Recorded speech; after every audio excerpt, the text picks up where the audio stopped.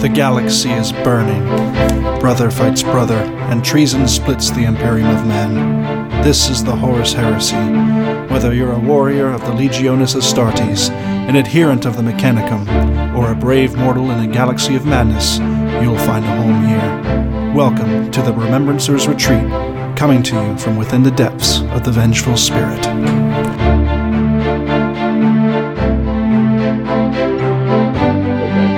Intentionally did it, so you intentionally mishap then.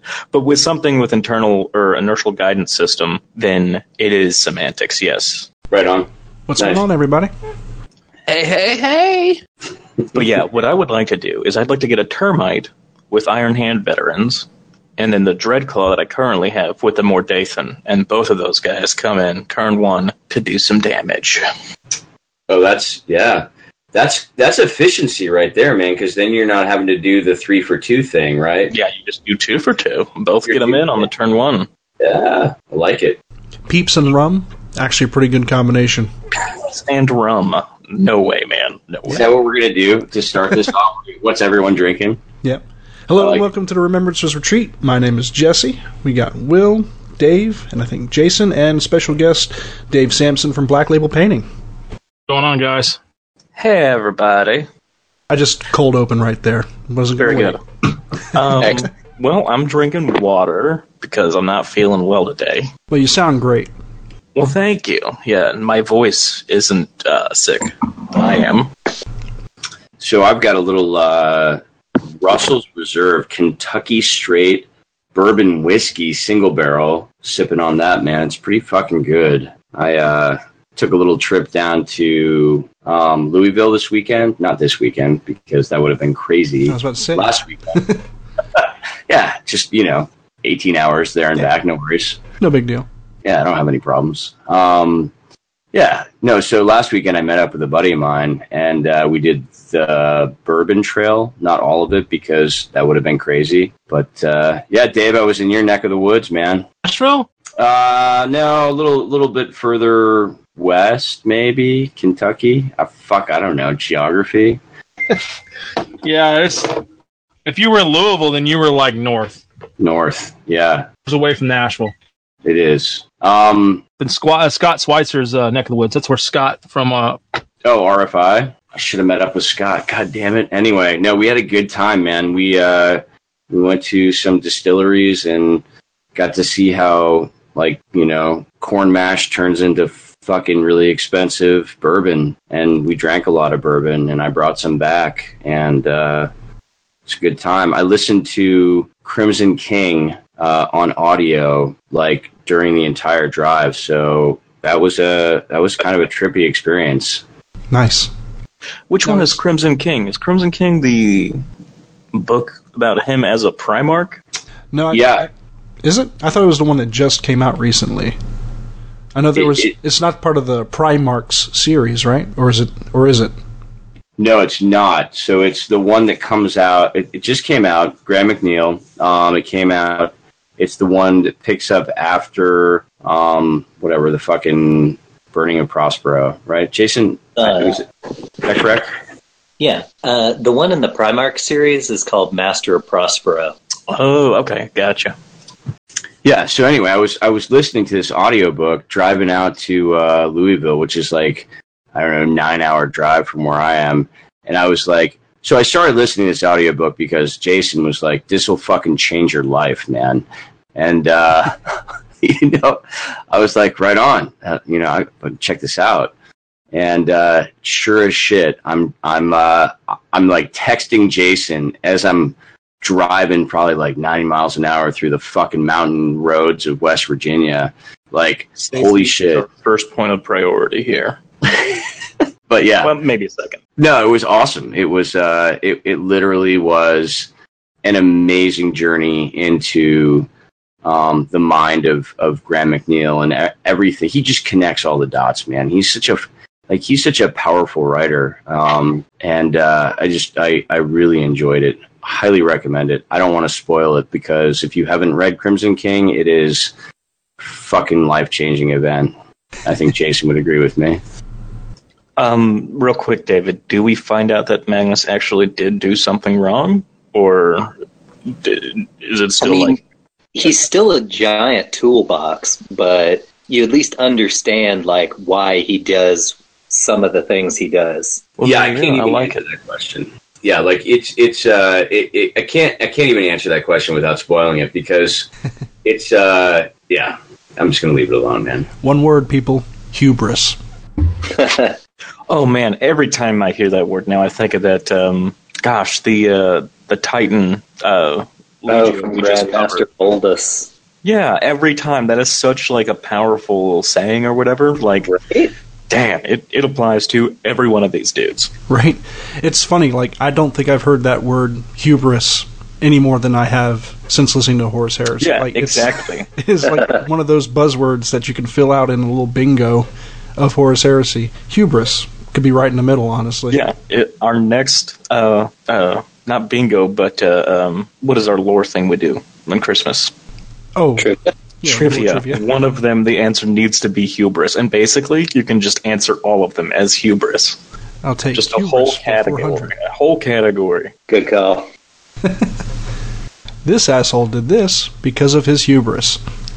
There you go. Yeah. But I mean, they're fucking Primarchs, dude. I mean, like, you don't create a Primarch that doesn't have hubris. You're like, I'm going to create a Primarch that's going to, like, you know, hang out in the back and, you know, raise his hand to ask a question. Like, they were created to lead humanity on a galactic conquest, dude. Like, if that doesn't imply hubris, like, I don't know what else does. Yeah, you don't want a beta male Primarch for sure. Yeah. Well, who was probably the most humble Primarch then? Ferris Manus for sure. You sure? Maybe Vulcan? Alfarius. I think Vulcan probably. He was probably the most like, I'm a Primarch, but it's no big deal, guys. I'm a normal person just like you. He didn't flex a lot in front of his The People's Astartes. Primarch. Yeah, the People's. Well, I think Gilliman would get that title. More like Vulcan would get the Workers Primarch. But that makes him sound a little communist, so I don't know about that. Probably, judge's choice. Yeah, definitely. Best in show, Vulcan. But yeah, I mean, he encouraged his men to do things with the people and lead the people in their day-to-day life and that kind of stuff, you know? Yeah. Family first kind of guy. Core American values, Vulcan. Yeah. But then he, fucking went down to McCrag like an asteroid and lost his mind. So, But was still a badass. Still beat the shit out of Vulcan. In Old Earth, it's on the cover art. It's got him in it. I haven't read it yet, but I think he makes an appearance, guys. Spoiler alert. What? You mean Vulcan lives? Oh, yeah, I guess, maybe. Oh, what are some other... It's also a hammer. It's my favorite part of that shit. Hey, Robbie. Oh, yeah, hey, what's up, by the way? So wait, does he have his hammer in... I can't remember. Does he have his hammer in Imperium Secundus? No, that's not the name of the book. Unremembered Empire? He does not. Yeah, he does not. Okay. Nah, he fucking falls from the atmosphere, and yeah, he didn't come with his hammer. Basically just a charred corpse that nobody could recognize. Yeah. It was pretty badass. I just listened to that a week and a half ago. Really good read, or listen to, excuse me. It is a good read. I agree. Definitely kind of ties in a lot of plot lines. Yeah. But, so to sum it up, I think Vulcan has the least amount of hubris. But, guys, I think we need to get into this. What has everybody been doing? Well, I haven't been doing much. Still working those long weeks, right? Yes. But let's see, what have I been doing? I don't know. At home, I've just been browsing like different apps and things. I found this one cool one, and I have to find the name of it. It's for Android. I just found it today, actually. Is it Tinder? Plenty of fish. Oh, no. Let's see. I got it pulled up right here. Pocket Campaigns is a really cool app. It's all free, and it's mostly for RPGs. But I'm using it to use for my Dark Angels fluff that I build for my army. It's basically the idea is you make a deck for your campaign. The deck has people, places, and things. And you can add tags to those people, places, and things. You can add stories, notes, pictures. And you can use that to collect fluff for a campaign. But I'm using it for my Dark Angels army, adding like special characters or my Battlefleet Gothic ships, and just adding fluff to them, and it's really cool. So I have little pictures of my models with their names and a little bit of fluff, and it's actually really helping me. I just used it for a few hours today, and I'm having a blast. Yeah, I saw the pictures you sent. They looked really cool, dude. Like how you're able to have a picture of the model, and then I don't know if there's a cap on the description or the fluff you put behind it, but you're able to put like what fleet it's a part of, what its obvious name is, and any other information you want. It looked really cool, especially for this secret project we're doing, where we're going to need to accumulate all that stuff. An app like that could come in handy. Yeah. No, I think it's going to be good. And like I said, you could share and you can import these cards with fluff, and yeah, it's a really useful tool. So if you're playing like a Warhammer RPG, or you just like to dick around with RPGs in general, yeah, try this out. It's called Pocket Campaigns. It's for Android. I don't know if it's for iOS. I don't think so, but definitely worth a look. Completely free, no ads or anything. It's pretty impressive. There's got to be an iOS version for sure. You know what I mean? Yeah, hopefully. But yeah, very cool. Anything else then? Not really. Just watching you guys play stuff as I'm working my 12-hour shifts. Oh, yeah. Good stuff. Good times. So, once all that's over, probably a decent Forge World buy will be in the works. Oh yeah, definitely. Did buy some Cromlech and Anvil Industries stuff, little random bits here and there. Really cool bits vendors, those guys. Dang, we got to get Mike on so he can talk about the bits that he got for his White Scars. Yes. You guys saw those, right? I did. Yeah, they are. I don't know where he's got his bits from, but they're amazing. But David, what have you been up to, man? He's trying to recuperate from Adepticon, honestly. And now that I'm kind of half-assed done that, I've been next build's going to be for my personal army. And what's that? Go back with Mechanicum again, because I think I'm going to be bringing Mechanicum to Nova and Heresy Camp. Very cool. Oh, Dave's coming to Nova and Heresy Camp. Man, you trooper. Yeah, that's dedication to the game, my man. Yeah, I told myself I like this year I was going to go to Nova. I'm going to Nova. I've been talking about going to Nova for years, and then they dropped Heresy Camp, and I was like, gonna have to do both. But luckily, right now, flights from Nashville to a hotel is only like $247 right now, round trip. I was like, that's a no-brainer. Yeah, that's no bad at all. Nice. I read somewhere today on Stop Clickbaiting that 70 days out is when you should buy a ticket. So listeners, if you're looking to travel, 70 days out maybe. Give it a shot. Yeah, I'm not buying a ticket to Germany 70 days out. Yeah, that's cutting it way close. I ain't doing that. Yeah, I had a thought where I was going to build either Salamanders or Night Lords. It's been a while since I've built a Mechanicum army, so I'm going to revisit my Mechanicum and go full hog into that. Nice. Very good choice, my man. What flavor, Dave, do you think you're going to go? God, it's so hard to pick. I know my first purchase is going to be a Thanatar and just go from there.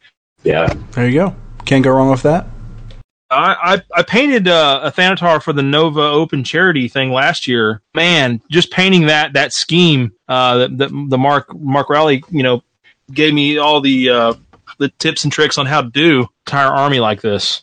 That was such a gorgeous charity army. I fucking spent so much money trying to win that army, dude.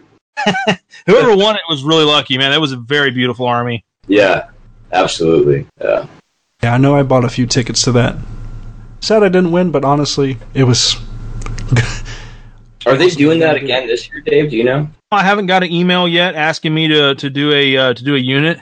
So I'm sure they probably will. I can't confirm it right now. Right on. Gotcha. I'm sure Guys, they will. Real quick, I don't want to derail what you've been up to. Hang on. Will's derailing everybody. All right, everybody brace for impact here. I'm about to drop a thought bomb on everybody, okay? Bombs away.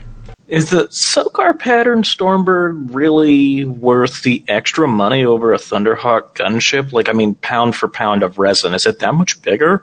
I've seen a Sokar pattern in real life. I've never seen a Thunderhawk in real life, is why I ask. But it's a lot more money. There was a Thunderhawk at the Big Blam, was it? Or was it a Sokar? That was a Sokar, yeah. Okay. And that thing took up a 2x2 by itself. Yes, it did. It was pretty damn impressive. To be honest, I don't think I've ever seen a Thunderhawk in person myself. Maybe they're just like unicorns, and you just hear about them. I'm just window shopping, so, pay no attention to me. Look at it like you can either buy a Camaro or you can buy a Ferrari. Okay, I see what you're saying. Yeah. Gotcha. Ferrari because it's a damn Ferrari. That's kind of like what I feel like it boils down to. The Thunderhawks are cool. I've done a couple of them. They're decent sized models. They got some, but you can park a Thunderhawk almost inside of a Stormbird. That's what I feel like, right? I feel like the Stormbird, just basing it off the cockpit. If you look at the size, they have roughly the same kind of cockpit looking thing. Yeah. The Thunderhawks is tiny compared to the Sokar pattern. Well, you did hear about the news today, right? What's that? They're giving away Thunderhawks? No. They're actually making the plastic Thunderhawk. Holy shit. Yep. That is such bullshit. Coming out in August. Plastic Thunderhawk. I'm sorry, I can't say it with a straight face. Happy April Fools, everybody. And Easter. Yeah. Yeah. Yeah. Perfect. So, I can see the Thunderhawk being the purchase over the Sokar, and the same reason you would buy a Warhound over a Reaver. Because you can afford it? Well, you can play it in an actual game. And 3,000 points, you can bring a Thunderhawk. And 3,000 points, you can't bring the Sokar. So I can understand. That is a very good point. That's what I was thinking. Okay. Yeah. One thing I've always had an issue with the Thunderhawk and the Sokar is the fact that it just stays there. Have you ever seen anyone put it on a flying base and move it around the damn map?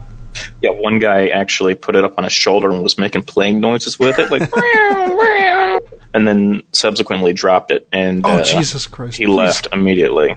He left. He just left. Please tell me that's April Yes, Fools. of course. What? Okay. Nobody just leaves a $600 broken, even if it is broken. You're not going to leave a $600 model. So that's like $1,000 model. $900. Almost $1,100 right now with exchange. Jeez. Yeah, well, one thing I'll add is modeler's perspective. If you're looking for a kit that you can really spend time on and really get into and really enjoy, but the Stormbird has such a way more detailed and blown out interior anyhow. But for a modeling standpoint, there's just so much more you can work on. Now, granted, is it worth double the cost? Because I think the Thunderhawk's like, what, 500 something? 450 Not sure. pounds. I'm going to pull up Forge World here. And then the Sokar is 775 pounds. That's why I asked, because there is such a huge, like an expert. If you can swing it, and if you're into it for the modeling aspect, personally, I would go for the Sokar. Either one of them, you're gonna really play and game much. I mean, it's gonna be one of those models that you just buy and it hangs out on the shelf. Yeah, you got a valid point. You can play it in 3,000 points. What does the points cost when you add that turbo laser? Does that kick it up and over? Oh, dude! If you add like your standard kit that you would put on a Thunderhawk, it gets almost 1,000 points. Yeah, if you add anything to the Thunderhawk, you're going to kick it up over the points where you can play at 25% in Lord of War. Yeah. But like Void Crafted Hull and Flare Shield, Armored Cockpit, all that other stuff, that puts it well near 1,000 points. Yep. So the Sokar is 775 Great British pounds as of this moment, which currently, if you calculate, is 1,087 US dollars. But hey, at least you get expedited shipping. For free, too. Yeah, free shipping. Free expedited shipping. Ooh! All right, enough with that derail. I'm sorry, Dave. Continue with what you were saying. Doing some hobby. That's right. It was Nova. We were talking about Nova. No unit at this point, but I'm sure there will be in the future here. Looking forward to it. Dave, you fucking went all out on your Imperial Fist army for Adepticon. I did. Yeah, I mean, awesome. I put my kind of heart and soul into that Joker. It was a project that I had issues with painting yellow before. Painting yellow like anyone else was like, the hell with that. And then I finally got to the point where I was like, you know what? I just picked up like 40 Mark III, Forge World Mark III Marines. I got them from a really smoking good deal from a buddy of mine. Nice. And I was like, you know what? The only real way to paint these is yellow, because I'm going to just force myself to figure it out. So that's kind of why I delved into it. And then next thing you know, it was just a giant snowball. So what was your secret sauce for the yellow, if you don't mind me asking? Sauce for the yellow is all MIG paints. Nice. I started off with a MIG medium rust, with a light rust, and then I did a final highlight in spots of just yellow. And again, these are all MIG paints that I used. Gotcha. And then I took AK Interactive Streaking Grime, just put Streaking Grime on them, and just wiped it off and left it all in the recesses. Very cool. That's pretty much that's all it was to painting them. Good stuff. Just like that. That's awesome. Now, did you end up parting with this army? I actually did sell the army. It all went to a gentleman close to y'all. So you guys will be seeing it. Yeah, more. we've talked to him. Yeah, definitely. He's also, I believe, the same guy who bought Brian's Black Shields. Is that correct, David? Correct. That is correct. You bought that? I believe we're speaking of the same person. My theory is that this guy is like secretly Batman. And I just want to... no, he's awesome. John is going to come down for the Ariana Forge battle in June, and we're going to get a chance to we'll corner him. We'll corner him maybe after the game and have a couple drinks and see what the fuck he's doing with like all these armies, man. Yep. Maybe I'll bring my mic and iPad and we could just do an impromptu recording.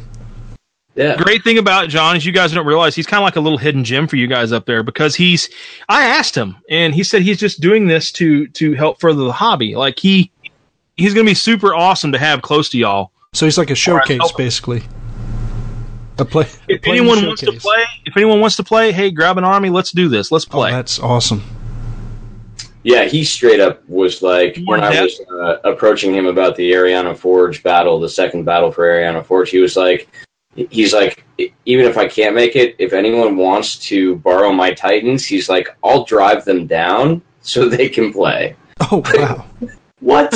Super. What? I have a Warlord here I'm trying to finish up for that. Yeah. So I've got actually 2 Warlords, the one that he bought from me, and then I have another one I'm painting for him. So at least 2 of his Warlords, if not 3 of his Warlords, will be there. I'm so excited. No big deal. No big deal.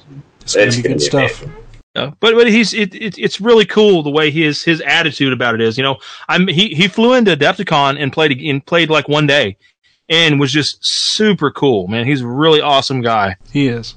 He is, and he's so into the hobby, right? Like he flew out to the Weekender when they were doing the Weekender in Nottingham, and I mean, like, I don't know John very well, but I do think that he's the guy that like everyone wishes they could be, right? Like they just wish they could fucking be that deep into the hobby. You're like, yeah, man, I'm gonna fly out to Nottingham this weekend because like some really fucking cool people are gonna be there, and you know Dan Abnett and Graham McNeil. I just want to listen to what they have to say, and then I'm gonna fly back and buy a fucking Warlord Titan from Dave Sampson and play it at Adepticon. Like, who the fuck are you, John? Who are you, dude? Are you Batman? Tell us now, for real. You have to dig that out of him. I'll definitely listen to that one. In a nutshell, he's just, from what I've gathered from meeting him at Adepticon, he's just a really cool guy who really likes the hobby and is really ham, if you would, into the hobby. And if that means him buying armies for other people to play, then so be it. Yeah. Good stuff. Absolutely. Let's keep moving. Yep. David, what have you been up to, man? So I've been obviously partaking in some choice beverages, and the bourbon is very good. It's been a good week, man. I haven't gotten a lot of games in just because life, and we've been sort of moving furniture around the house. We're turning my house from a 3-bedroom house into a 5-bedroom house, which is always a lot of fun. No. You'd rather prefer the Warlord Titan. Exactly. Yeah. No, I know, right? Every time a new thing goes up, or like you put some new money here, but like it's all good, man. It's gonna pay off in the long run. I have been playing a lot of Legos. I don't know if that counts, Will. Playing Legos, like the the video game Legos or playing with Legos? No, like playing games with Legos. I will say, sorry to interrupt. I will say, when you get to the point that you've played Warhammer so much, and you look at Legos and like, oh wow, Millennium Falcon is only like $120. I remember when I was a kid, and I was like, oh my god, the Millennium Falcon is only the Millennium Falcon is $120. I will never buy that. I will never get there. And then you're looking at it, I was like, shit, Burning of Prospero was like $150. Shit. Yeah, it puts things into like perspective, right? You're like, oh, maybe this hobby I have is like way detrimental to my wallet. I don't know. True story. Well, I'm sorry, Dave. Continue. No, man, it's all good. So my son Max is he's almost 4, and that's what we do. We play Legos, man, and it's awesome. So he has like a whole Lego set. They're called Chimas, right? So they're like, oh yeah, little, I don't know if you guys, foxy probably things. Yeah, they're like anthropomorphized animals, right? So it's this whole fucking fantasy world, right? But he's like super cool about it. He's like, Dad, he's like, we're gonna play Chimas, right? And I'm like, okay, buddy.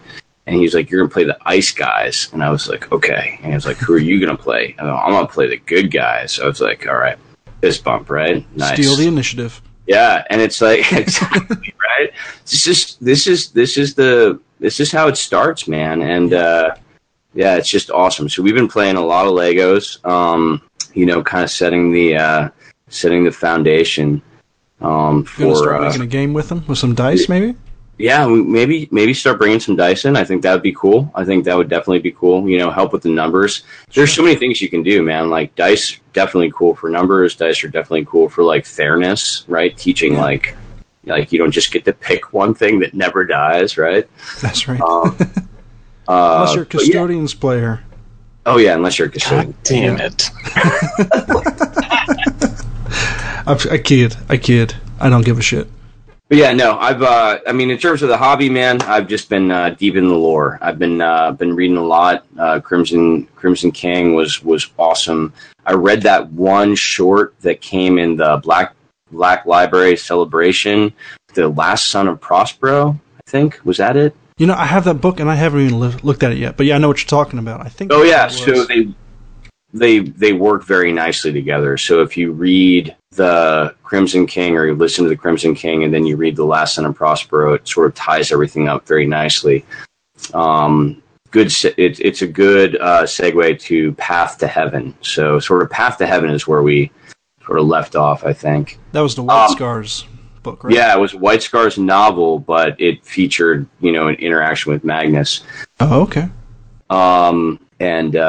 So just deep in the lore, man. And then, Jason, Jason hits me up every couple of days and he's like, dude, check this shit out that I found in the Black Books, page 98 to 104. And I'm just like, fuck, man. I was like, this is amazing. And Jason is he's our Heresy Grad School expert, right? So he just keeps me on my toes, man. He keeps me in the literature and keeps me doing my thing. And it's awesome. Good stuff. Speaking of Jason, what have you been up to, man? Let me see here. Well, first off, I'm glad to be back on. Just getting over this cold, so I finally lost that pack-a-day smoker's rasp. So yeah, good to be able to talk for longer than 10 minutes at a stretch without sounding like I'm swallowing glass. Yeah. So Dave and I have been talking back and forth for quite a while now. Like you said, Crimson King is such a huge dive into connecting so many dots. I love how Graham McNeil writes, and whenever he writes, it's like, hey, you guys remember the last half dozen books I wrote? Here's how this one connects to every single one of those. And I love that about how he writes. And it constantly keeps me, like Dave said, it keeps me on my toes, looking for like all the connections and how stuff comes back to meet up with one another. Because what's pretty fascinating is there's this little offhanded comment by Ahriman where he gets a vision of like an eagle and a mountain. And it's just like less than 30 seconds in the audiobook, but he's like, eagle, mountain, what could that mean? I'm sure it's some sort of metaphor. Arvita? Who knows? I don't know an Arvita. And like Dave was mentioning before, Last Son of Prospero, that's the Thousand Son that meets up with the White Scars to, like, you know, hang out and be a quote-unquote, you know, loyalist. Huh. Dude, I never got that until you just said that right now, man. Yeah. Fucking amazing. See, that's why you are the professor, dude. Man, yeah, but Araman straight up name drops Arvita, and then, you know, leads into Last Son of Prospero. It's good stuff. But let's see here. Hobby-wise, I am currently slowly meandering my way through painting a Fire Raptor for my Thousand Sons. Yeah. And I figured out a couple days ago that you guys remember those old school Tempest land speeders with the armored cockpit? Yes. Well, I'm a huge fan of those, not least of which because since you don't have to paint like 2 Marines inside, they paint way quicker than a Javelin attack speeder. Oh, for sure. Yeah, so I've snapped up half a dozen of them for my Thousand Sons, and I'm using them for Javelins. I'm just getting about halfway through the very first one, kind of trying out new colors to see how it looks, but that's going pretty well so far. It gives me a break from the Fire Raptor. Cool stuff. So how do you like those Javelins? Or, Tempest? Yeah, the Tempest, the ones with the little armored cockpits. I like them way better, because to me, a land speeder with dudes just sitting in it is just as dumb as a Marine without a helmet. I mean, you have the most advanced armor and war gear like the galaxy has ever produced, but you're not going to wear a hat, so you can just get shot in the head. Well, if you're wearing the most advanced armor, why would you need a cockpit that has a cover on it? Because you don't want to get a las cannon in the face. Or, hey man, that steering wheel's probably just made out of like aluminum or something. What if that gets damaged, right? Yeah. Exactly. Not a good deal either way. You wear a helmet, you armor your cockpit, you don't just let shit hang out. So, Jason, how do you feel about the new speeder they're coming out with then? The one that's essentially like a flying couch. A flying 2x4 with rockets strapped to the side. It legit looks like somebody strapped some lawn chairs on a jet engine.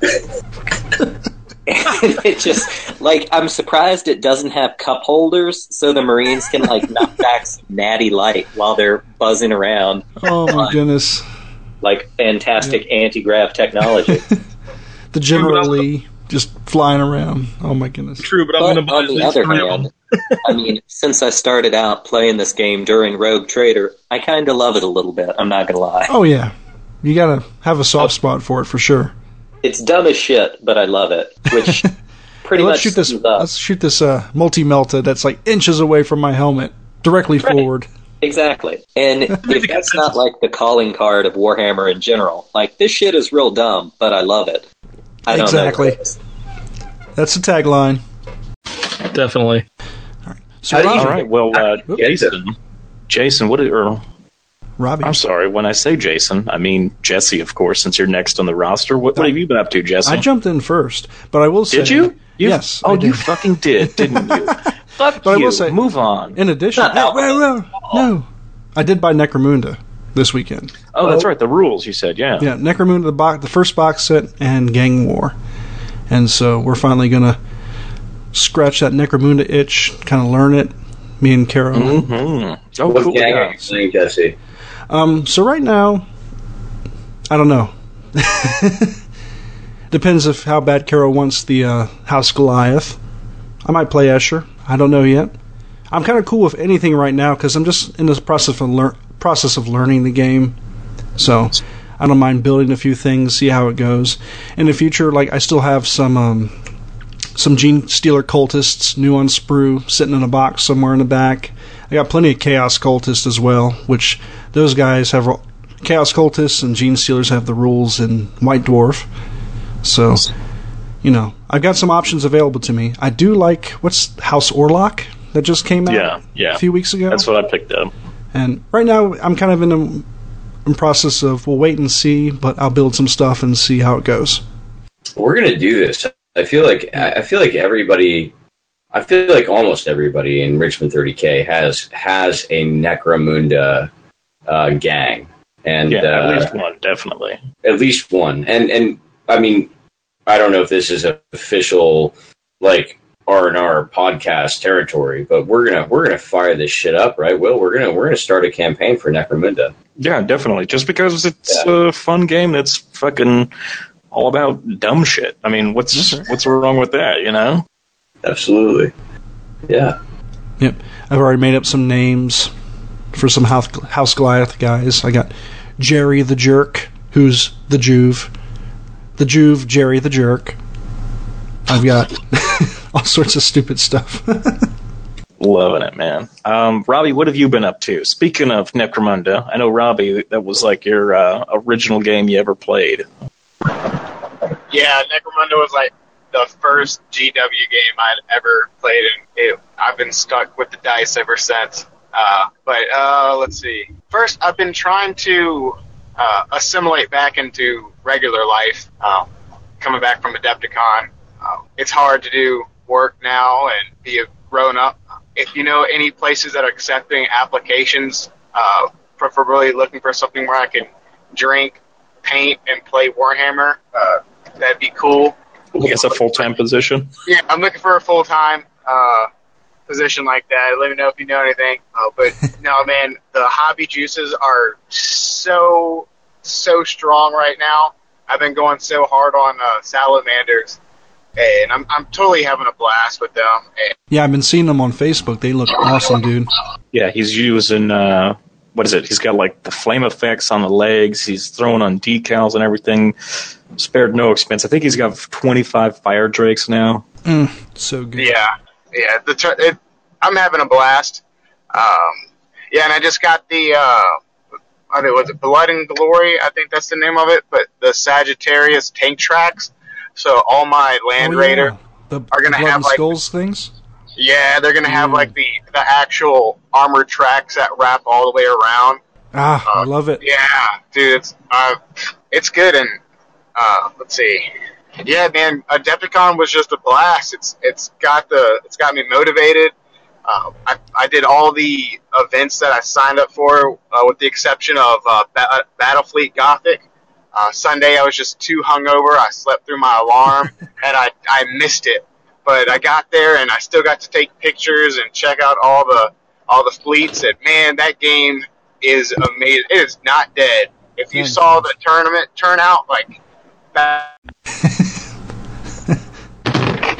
Yes, Robbie, that was awesome. So we want to get into this with Robbie and Dave because we're going to do a little Adepticon recap. So Robbie, come back to us, my man.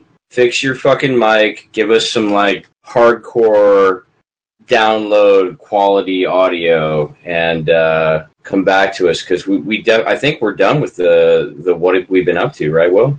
Yep. I mean, I guess we don't need to talk about. What have you been up to, fine. Will? No, that's fine. Let's keep moving. No, Will. This isn't about me, guys. Because I'm sorry. I talked to Will for like a half an hour before everyone else got on, so my bad. Will, what have you been? No, just working on custodes, man. I got them all built, started painting, got the tab scheme down, and been a lot of fun. I'm going with a real like worn gold and doing the clear red on the shoulders, and I like it. It looks good. Just ready to win games. Yep, that's what I'm here for. I play for the narrative starter kit, man. That's right. Exactly what the custodes are. God forbid custodies actually, are some of the toughest shit around in the stories. But yeah, it's okay. Yeah. Just don't bring 2 shield captains and 1,500 points. I think you'll be all right. Yeah, yeah. I mean, they're not Eternal Warrior at that point, at least, right? So there is that, but they still have the 3+ rerollable. Yeah. So forgive me. And then infiltrate them because you can do that. Oh my God! What? How did he put them with like sisters? No, don't you get to pick your warlord trait? Oh, if you're a Tribune, but in 1,500 points, you can't pick Tribune. Oh, well, then someone at Adepticon didn't have a legal list. Probably. Yeah. What's the limit for Tribune? 2,000? 2,000 minimum. Oh wow. Huh. Yep. I did not. But then you can pick your warlord trait, and you could pick the infiltrate D3 units. Yeah. Yeah. So it must be the rum and peeps flowing in me right now. So excuse me, but Yeah. look, complain all you want about custodians. You know, I don't give a shit. I don't play custodians. I don't mind fighting against custodians. I've played a few games. I've lost some, and I've won some. And I know, yeah, they're tough. But for the most part, this isn't a competitive game. And fluff-wise, custodians are just complete badasses. So if you want to play narratively, and you see custodians, expect a bad time. Because, hey, they're going to come kill you. Yeah. But also, excuse me. On to play devil's advocate, sometimes it's not the army, it's the player. Right? This is true, too. Maybe Robbie's intentionally made a broken illegal list. Maybe he accidentally did it. I'm not going to say one way or the other. But sometimes you play players who will intentionally cheat, and it is a newer army, so not everybody knows it. So, yeah. Yeah, you could have thrown down a Tribune at 1,500, and I would have known. I would not have guessed it. That it was illegal. Wait, so the official stance of R&R on custodies I'm is... not making an official stance, but yeah, go ahead, Jason. Before complaining about an army, consider if maybe you're playing a horrible third person. Yeah, I think that's the official ruling for Remembrance Retreat is play the people, not the armies. Nah, the shit's broken. Heresy is dead. Move on. Play the player, not the game. God, rum makes you bitter, man. So funny story about Adepticon.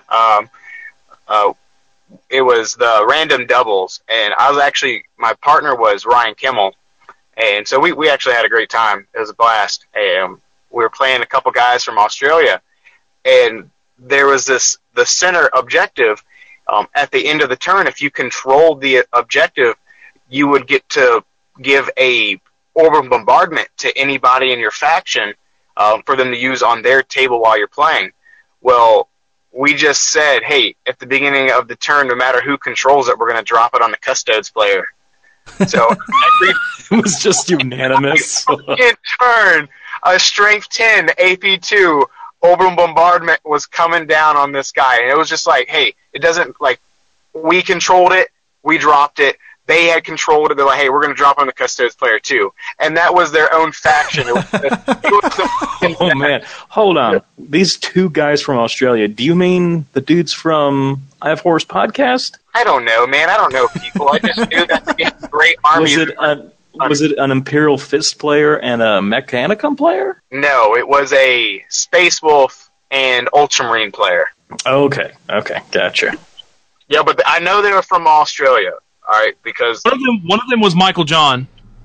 Yes, yeah. I don't remember the other one, but I wrote like they were like the best sportsmen, and I wrote like an essay for them.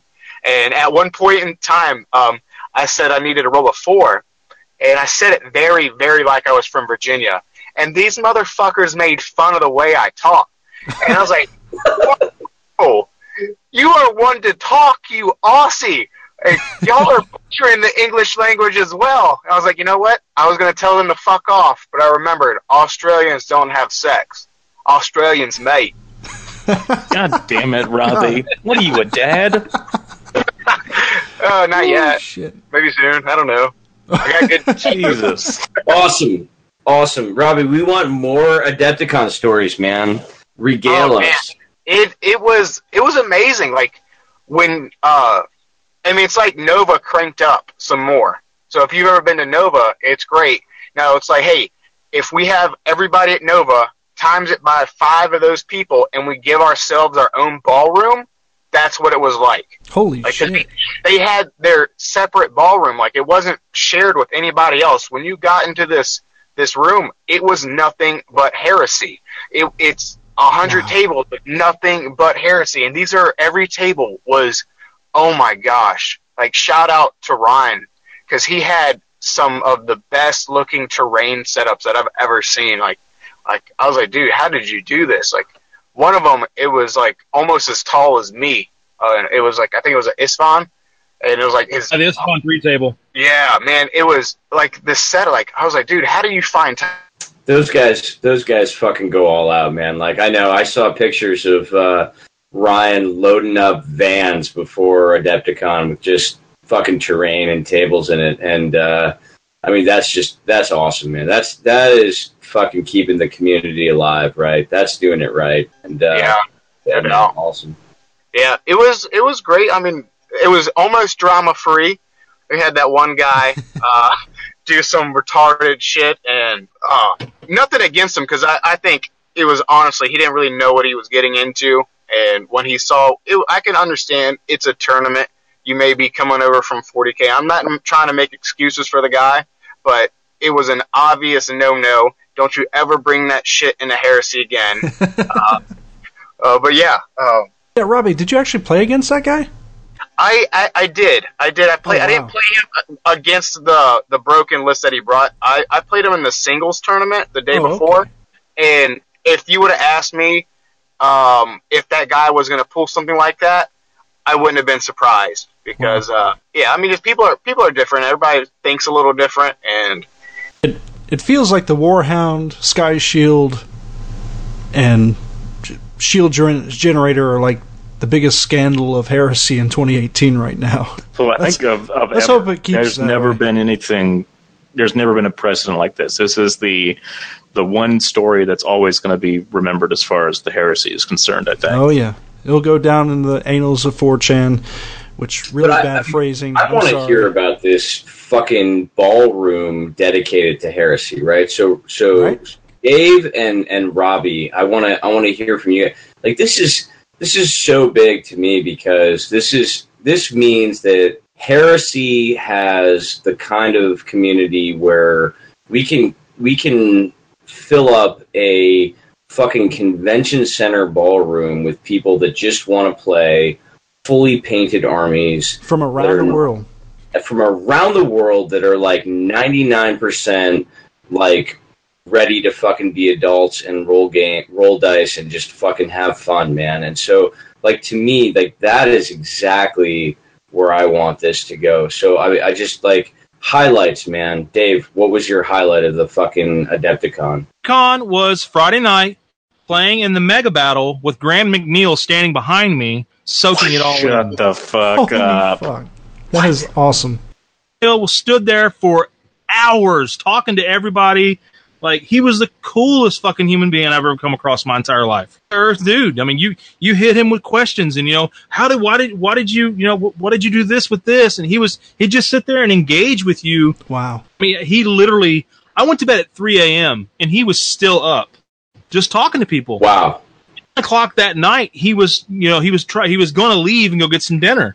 Well, again, at 4 a.m. or whatever it was, or 3 a.m. when I seen him dinner, and he was still engaging with everybody, talking to everybody. He was having a blast. What was he asking? People asking about just, what his visions was, or what his thought was on certain parts of the books that he wrote. And like JP from JP really like blew his mind. Age of Darkness. JP from Age of Darkness. He was drunk as shit, and because he was like, hey, I'm drunk. I got so much questions to ask him, and someone kind of like talking to Graham McNeil, and they ended up talking, chit chatting for seriously just a couple hours, man. Dude, as a whole, was up, which you've already mentioned, but everyone's attitude as a whole was just amazing. People were rocking up, and they were rolling dice and having fun with some of the best painted armies I've seen in a good long time. Oh yeah, that's not an understatement, man. Heresy was strong, man. Everybody's like, as fuck. Seeing all those pictures on Facebook and whatnot, it was so jealous. I was like, I got to make time for next year. Maybe next year, 2019, might be finally the year I go to Adepticon. Guys, just save up your points for your flights or whatever, or if all you guys just mob up in a vehicle and drive, It's worth the trip. Get a few cargo vans and just trek down to Chicago, Illinois. And, there was so much that it's really hard just to pinpoint one thing. Experience was pretty much the coolest thing for me. I didn't really even talk to him. Just standing there and listening to him talk to other people, engaging him with questions and everything.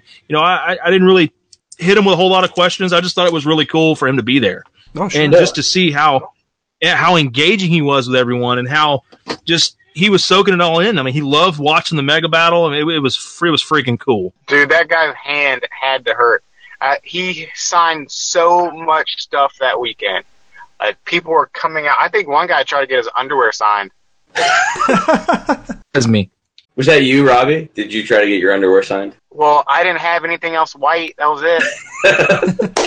Awesome. Man. No, man, I'm super jealous. I wanted to go to Adepticon. I will go to Adepticon. It will be my second con.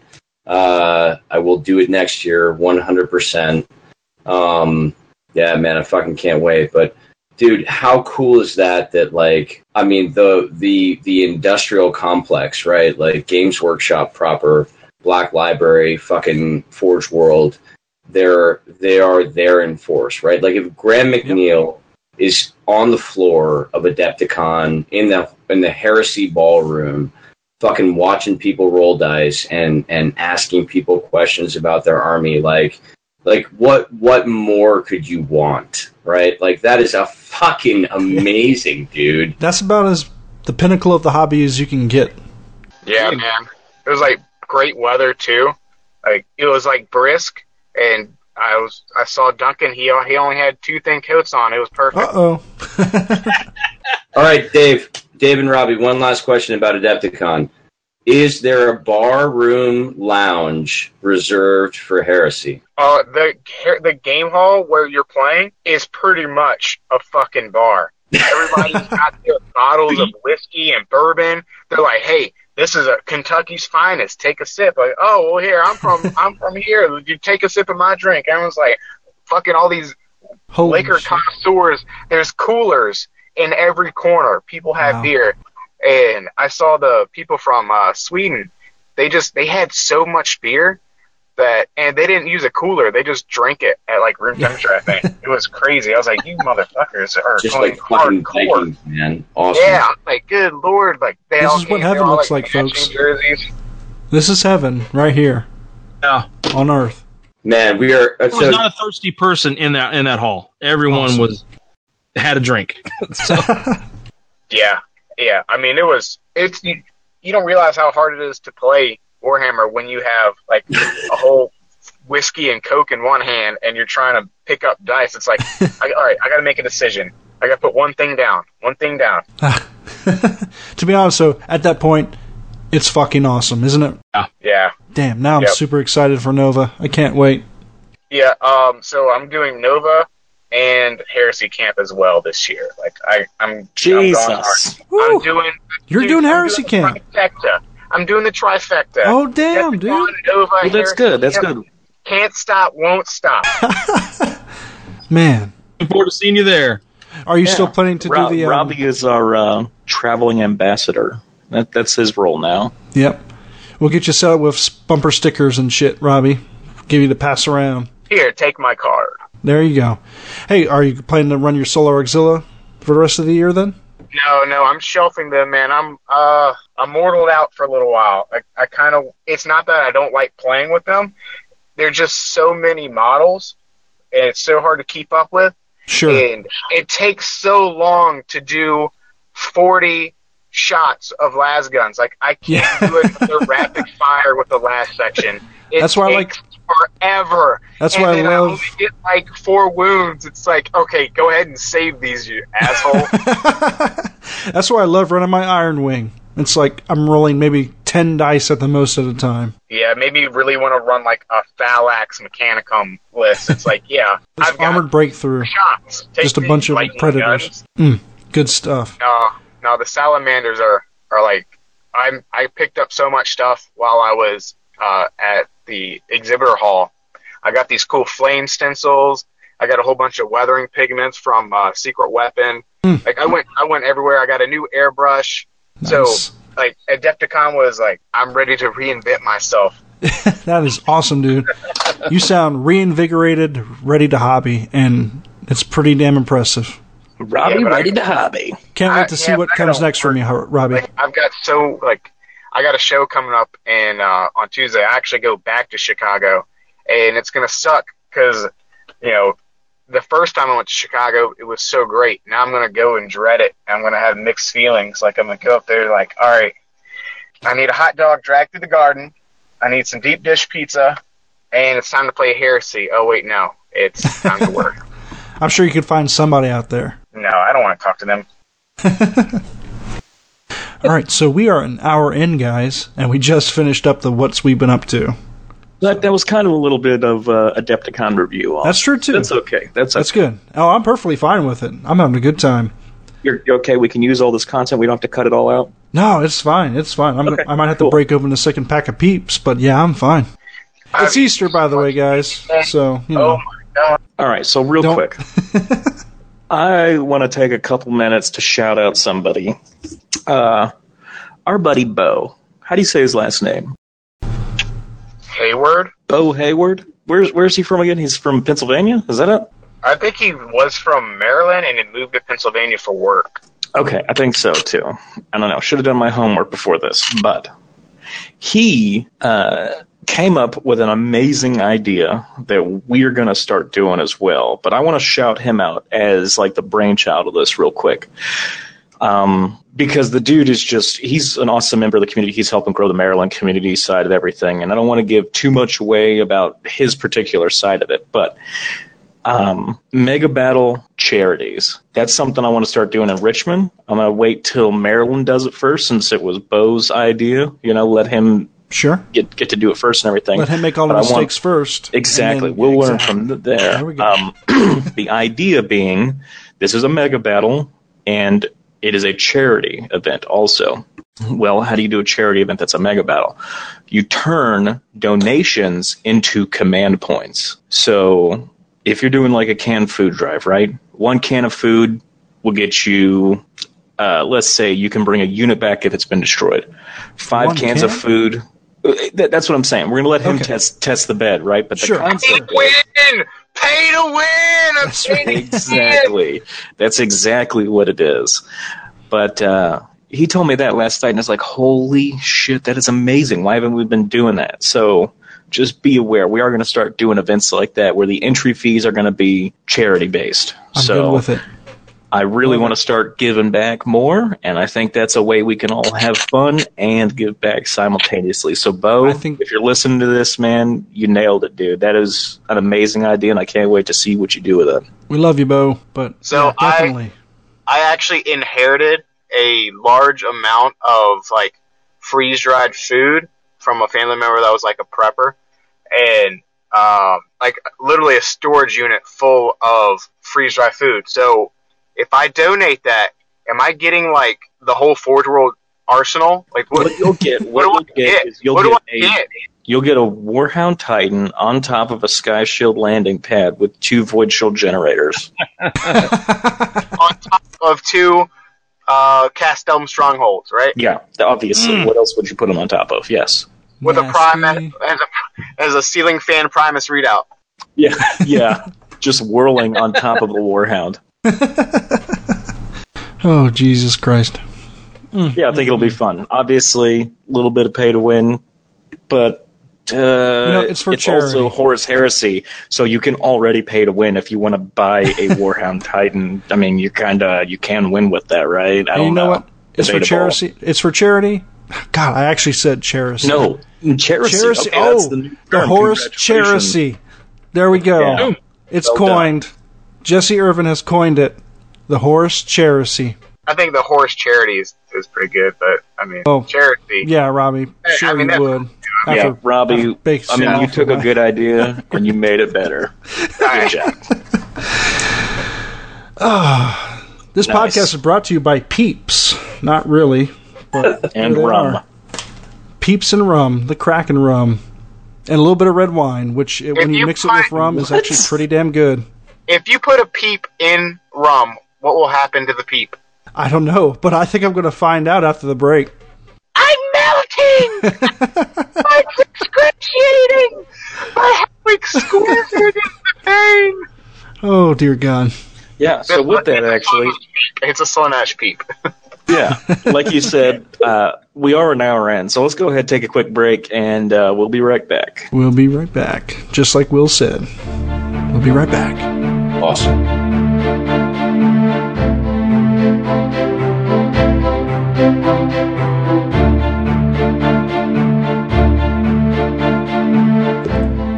we're back, everybody. We're back with Jason with his Heresy Grad School. Jason, what are we talking about for this session? All right, guys. So I'm here with my buddy Dave Dennett, and we're going to bring you yet another interesting Forge world. Today, we're going to talk about the Siege of Sarum Forge. Now, Sarum, you may have heard of a couple of times before. It's actually the bonded Forge world for the 12th Legion, the World Eaters.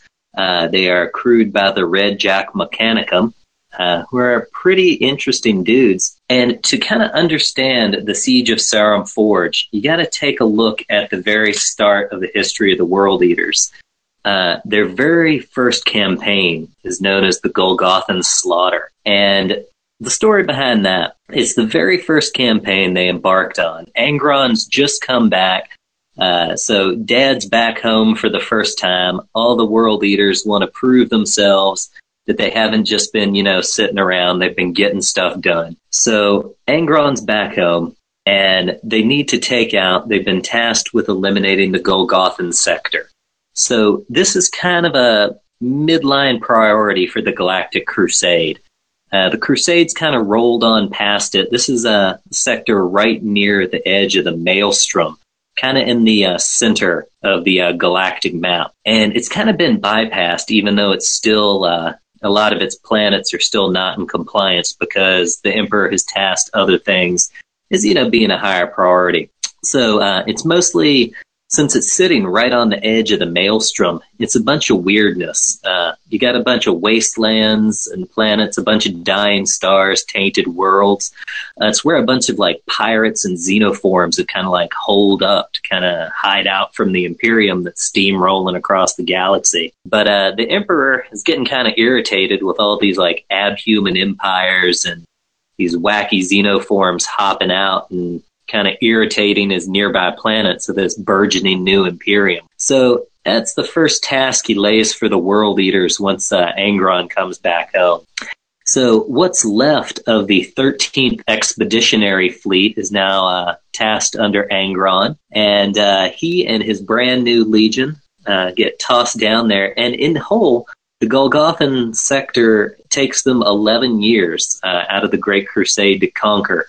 It's about 48 planets, and they exterminate no less than 7 xenospecies are rendered extinct. The Siege of Sarum Forge is actually the very first major engagement of the Golgothan Slaughter, and it's the first time Angron commands his legion as a whole. So Angron sees this Sarum Forge, and he's like, all right, this is going to be my forward base of operations, sitting right here on the edge of the Maelstrom. And Sarum itself is constantly, after it was cut off from Mars, constantly under Xenos and pirate raids. So it's got a pretty warlike machine cult. Again, they're called the Red Jock, and they're referred to as the Crimson Priests of Sarum. So they've constantly been requesting aid intermittently from Mars, and their next nearest forge world is called Anvilus. And because they've been cut off since, just like Terra, for thousands and thousands of years, they've just kind of been on their own, but they've been on their own right next to the edge of the Maelstrom. And when the World Eaters happen across them, they're under siege from this abhuman empire called the Brotherhood of Ruin.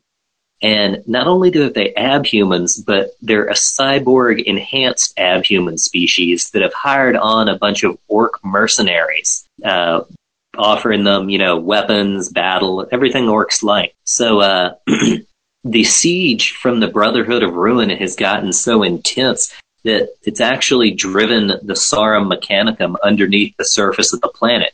And the planet already kind of sucks a bit. It's like a barren planetoid. It doesn't have any atmosphere, but it's pretty resource rich, which is why nobody wants to give it up. So the Brotherhood has essentially taken over the surface of the little planetoid of Sarum, and they're starting to bring in these giant drilling machines. They've blockaded the entire planetoid, and it hasn't been good going for them so far.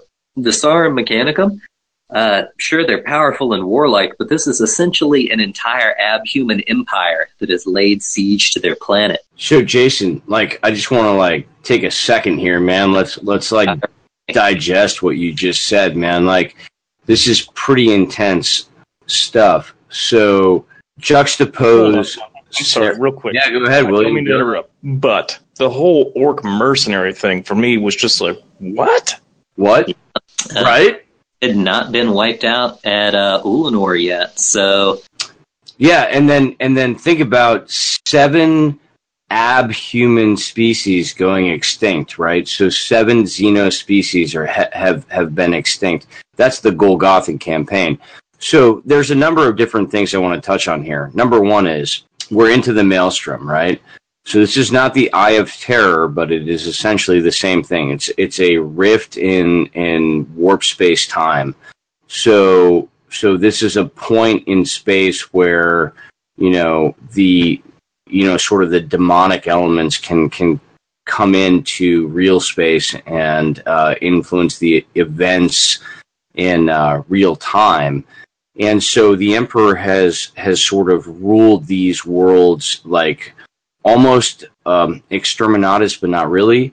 So there are questions about why he would direct Angron and the 12th Legion to persecute these campaigns, right? There's always questions about, why you would direct somebody to do that and take these kinds of losses. But so they take amazing losses, but there are all these synergies, and there are these comparisons to Zawar Qad, right? So they're fighting. They are a forge world that's been separated from Mars for thousands of years. So Serum launched during the Age of Strife. They inhabited this forge world on the galactic fringe within the veil of the Maelstrom. And they've been fighting off Xeno species ever since. They've been trying to make contact with Mars. Mars has been intermittently answering them, but has never provided reinforcements, so they've been on their own. They finally get rediscovered, and this is the part, Jason, where I'm not really sure if they get rediscovered or not, because I don't know if anyone from the 12th Legion ever makes contact with the Serum Forge before this, I don't know, what do you call it? Like, it's a fucking extermination. I don't know if they do. From what it sounds like Angron sees this forge world and he's like, I'm having that. And he just drops 15,000 world eaters on top of it. I don't think he ever sends like a memo ahead of time. Yeah, like 15,000 world eaters. Like think about this. So if you guys are reading this, so if you want to follow along in the Black Book, it's, Jason, what is it? The page is 194? It is page 98 to 102 in Betrayal. Yeah, so page 98 to 102 in the first Horus Heresy Black Book, Betrayal. And what is the Legion fleet? So the Crusade fleet that makes up the strike force that takes out this blockade. What is its numbers? It is the 13th Expeditionary Fleet. Yeah, how many ships though? 200 altogether. 200. Yeah. 200 ships, and 100 of those are capital ships. And to be fair, too, this they refer to it specifically as the remnants of the 13th Expeditionary Fleet. So this, after it's been kicked the crap out of. Yeah, so over 100 capital ships, over 100, fucking 15,000 World Eaters forces. This is an all or none, right? So the World Eaters are all in. I mean, you don't come back from this. They've committed their entire legion. Angron has committed his entire forces to the destruction of the blockade around Serum, the seizure of Serum, and the liberation of the Serum forces. This is an all or none campaign. You've risked your entire legion to secure this battle zone. I think it's unprecedented in the Heresy up until this point. I could be wrong. People could correct me. Please, if you think I'm wrong, go ahead and hit me up. But I think this is the commitment of an entire legion to a battle zone on Sarum, on this Forge World, to secure it and then persecute a compliance on a scale that we just don't see in the lore very often. This is true, but one thing, this is right when Angron is returning to the Legion for the first time. If you keep up with the histories, like especially in Aaron Dembski Bowden's Betrayer, Angron is not in the best mental state. Well, I mean, ever, but particularly right when he comes back to the Legion. He wanted to die on New Saria. He didn't want to come home. He just wanted to die with his, adopted family of gladiator buddies. Yep. So throwing his entire legion into a make it or break it maneuver as the very first thing as soon as he steps back into command seems perfect. I mean, so far as Angron's mental state goes.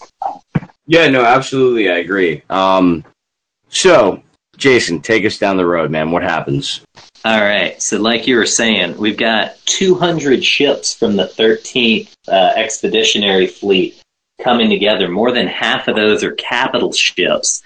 And Angron's plan, like many world leaders' plans, is to drive straight through the heart of the worst resistance of the Brotherhood of Ruin to, annihilate their biggest, most steadfast resistance and break them into tiny pieces. So that's essentially what he does.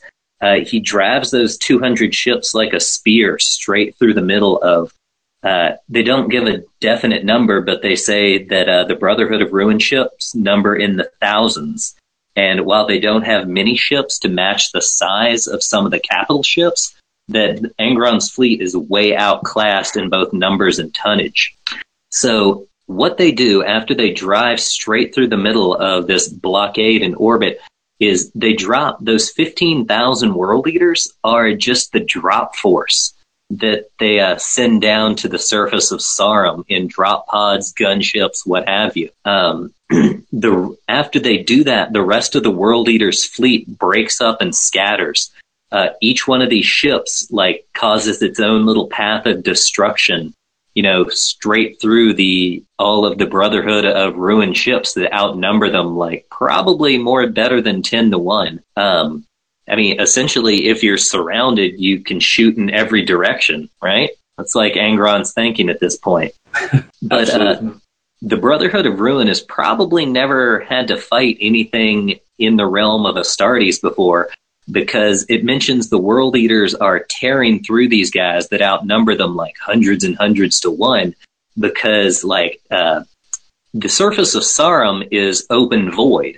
So the Brotherhood of Ruin, despite being cybernetically augmented, are still mostly, not human, but abhuman.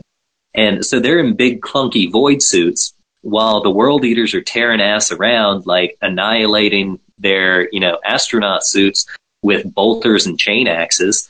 And they're, the big termite engines that they've brought out to try and bore into the surface of Sarum to get to the Mechanicum, they're really ungainly on land, so they're just getting melta-bombed left and right. But the thing that seems to save the Brotherhood from being completely overrun are these orcish mercenaries. And I know them, I love them, world leaders are close to my heart, but, I mean, let's be honest, they're essentially armored orcs. So they're the closest to an orc an Astartes can be. But the orc mercenaries start to recover quickly, and they start to actually push back the world eaters back towards their drop zones, since they've got so many numbers on them. And this gives the Brotherhood of Ruin time to start withdrawing, which they do to little pre-built bastions to return fire. And so they start bringing out their own automata and mortars and just launching munitions into, these orcs are pretty expendable to them, so they're just firing into combats and taking out friend and foe both, and end up actually pushing the world leaders back to their initial drop zone. And Angron doesn't have time for any of this bullshit. So after he's done mopping up pretty much everything in orbit, he launches a ring of essentially planet-killing torpedoes, the cyclonic torpedoes, in a ring around the world leaders' drop zone that they've been pushed back into, and then comes down himself with all of the world leaders he was in orbit with, like reaving through the Brotherhood fleet. Now, something very interesting, when Angron drops along with the other half of his legion, he also comes down with, quote, 17 great black metallic cylinders, each the size of a habitation block. And in these 17 cylinders, you figure out that they are coffin ships for Legio Audax. And so 17 warhounds from the Legio Audax are now on planet and knocking the hell out of the Brotherhood of Ruin as well.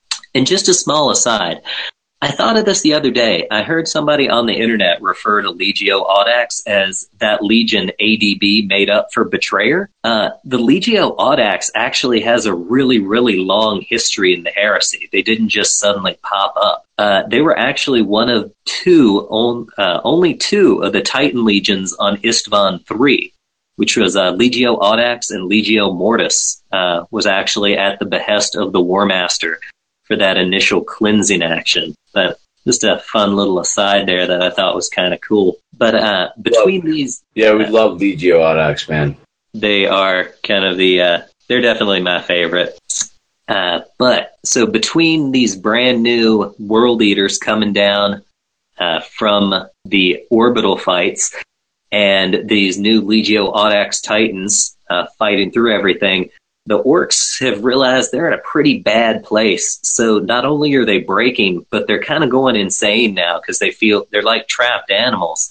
They don't have, anywhere to go, so they're turning on each other and they're turning on the Brotherhood that hired them in the first place. Wow. And Angron, right? Like, how bad does the fight have to be to make an orc want no part of it? Yeah, that's pretty crazy. That is the honor of the world eaters. But anyhow, so Angron starts pushing back a counter assault, cutting back through, and with the Ember Wolves now right next to them, they're really knocking out these giant automata engines that the Brotherhood of Ruin are bringing along with them. And now that the Red Jock Mechanicum are essentially seeing what they describe as the very shadow of the Omnissiah's wrath descending from the heavens, from Legio Audax, they start boiling out of all of their underground bunkers. And the way they describe the Red Jock Mechanicum, there should be no shadow of a doubt in anyone's mind why they end up turning traitor. They're described, the Crimson Priests, of wearing steel-fanged skull masks, and they have a spider-like automata, which kind of interesting. They actually mount barbed harpoon cannons, very similar to the Ursus claws that Legio Audax are known and famed to run with. So they between them, they break the Brotherhood of Ruin between them. And in the months that follow after they have been annihilated, the world leaders make Sarum their forward raiding post and like their first point of contact into the Golgothan sector. The Crimson Priests actually end up pretty well off because they salvage pretty much everything, including the Brotherhood of Ruin have these largely intact factory ships that have just... you have to clear all the gross parts where the world eaters ran rampant, through the hallways there. But other than that, largely intact floating factory facilities. And the Brotherhood, take care of that. Yeah, right. The Brotherhood are essentially, that was more or less their entire empire. They lost most of their greatest weapons and a lot of their war leaders, and they become the very first extinction the world leaders caused in the Golgothan slaughter. But even though they were annihilated, I think the Brotherhood of Ruin is really fascinating as an abhuman empire, because that's one of my questions, is what were they exactly? Because they essentially sound like an aberrant faction of the Mechanicum. They were definitely abhumans, but they showed cybernetic enhancements, and they had tons of automata. And even they talk about using things like plasma mortars and these termite engines, which we all know are really jealously guarded secrets by the Mechanicum. Yep. But were they just like a Mechanicum faction that got a little too close to the edge of that maelstrom? No, Jason, I think that's a great point, man. Is the Brotherhood of Ruin, like who are they? Were they an Ark expedition that got too close to the maelstrom and then, got corrupted? Ultimately, Serum is going to be one of 10 or more forges that become, they become the hell forges of the 41st millennium, right? So Serum actually becomes one of the chaos forges where Abaddon's crusades are launched from, but they're not launched from, but they're certainly supplied from. And I think it's fascinating if you juxtapose that with what happened with Legio Azextabiax and the Zawar Cod, because the Zawar Cod, they were another forge world where you launched out into space during the ages of strife with no support from the Imperium. Humanity at that point was they were in Old Night, they were in the Age of Strife, they were no help to be had, and so there are these pockets of quote unquote human civilization that are being founded throughout the galaxy, and Serum, unfortunately, right, they get founded on this planet that is within the sort of the radiation zone of the maelstrom, right? So they're kind of fucked from the beginning. That aura of being within the maelstrom is going to ultimately corrupt them. So they fight off the Brotherhood of Ruin. They send help back to Mars. Mars never responds. Meaning the 12th Legion gets there, but it's the 12th Legion, right? And juxtapose that with Zawar Cod. Zawar Cod, the Thousand Sons, they make contact, and then they sort of disappear. Zawar Cod secedes from the Imperium at large after the Horus Heresy and Crusade, but they don't become heretical, right? They're a forge world, but they don't become lost and damned, which I'm sort of exploring this lore as we go, and it's amazing, dude. So Imperial Armor 13, if you guys have a chance, pick it up. Imperial Armor 13. I believe it's the War Machines of the Lost and the Damned. It's so good. Describes the Serum Forge as it is in the 41st millennium. One of the Hell Forges that's contributing to the, Abaddon's cause. I'm not sure. But it's very interesting in terms of sort of lineage, where they start and where they end. I don't know. I think it's interesting. Whew. That was a lot to take in, but pretty awesome story. Well, I was afraid I was just talking to myself for a second. No, you're good. No, you're good. Sorry, my voice is starting to go again. That was a lot of talking at once for me. No, man, it was fucking awesome. Jason, you recapped that so succinctly, like you always do. Heresy Grad School, guys. You'd be fucking paying for this if you were in higher education. I forgot that I was part of the podcast. I thought I was just a listener, and I'm like, damn, this is some good stuff. Happens to me every time. I forget to contribute. Dude, I was literally saying stuff out loud. I was like, oh my God, but what about, I was like, oh shit, I should have said, well. It's good. That's good stuff, guys. And I like how y'all go back and forth, because y'all are both like tie into each other and then compliment from different sides of it. And that's Serum they're destined to fall no matter what. Are they destined to fall or destined to be enlightened? I'm a Salamander player now, so they're the bad guys.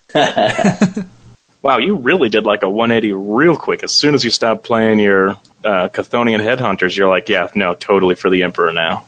Yeah. total immersion. Okay, I'm immersed. That's right. You know, Vulcan lives. And it's also a hammer. God, I love that line. David. I have a secret. It's also a hammer.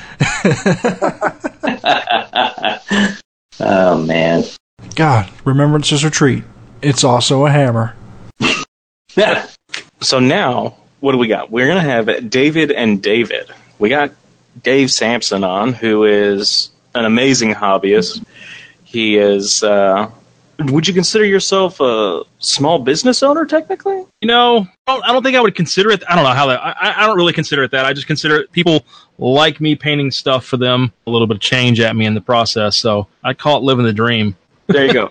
We got a man on here who's living the dream, and he's brought on by David. So we're going to have a new session called David and David. Double down, David. Double D's. Well, right on, man. I mean, first of all, I want to say thank you to Dave Sampson, Black Label Painting, for coming on to our podcast. You know, we're new to the Horus Heresy. No, man, fucking thank you, David. Because, I mean, seriously, we bullshit and we talk and we have a good time. But at the end of the day, like, the people that make this community and this hobby possible are people like Dave, right? Like Black Label Painting. I mean, there are a lot of people out there, and I know Will and I know Robbie and Jesse. You guys are awesome at like fucking painting and hobbying, and you guys have the time to do that, and you guys have the fucking technical expertise to do that, and you're good. I don't know about the time, but I definitely appreciate the compliment, Dave.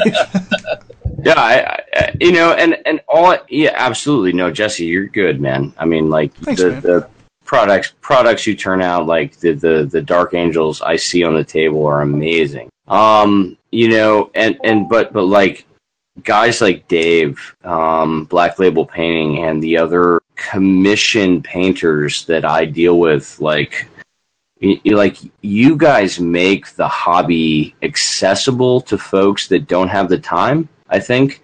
And I think that that's what makes the Heresy different than I think maybe 40K or some of the other, intro is like such a pejorative term, but like what makes the Heresy different, right? It's like we have this sort of idea that it's going to be fully painted, it's going to be on the table, it's going to be beautiful. We're going to fucking participate in this narrative, cinematic, right, thematic, dynamic sort of fucking experience, right? And like, I can't do that, man. I don't have the time or the skill or the hobby to fucking put paint to brush and do all that shit. And so it's guys like Dave that really, I think, make this hobby accessible to other people. And I just want to say fucking thank you, man. And thank you for what I really you do. appreciate it.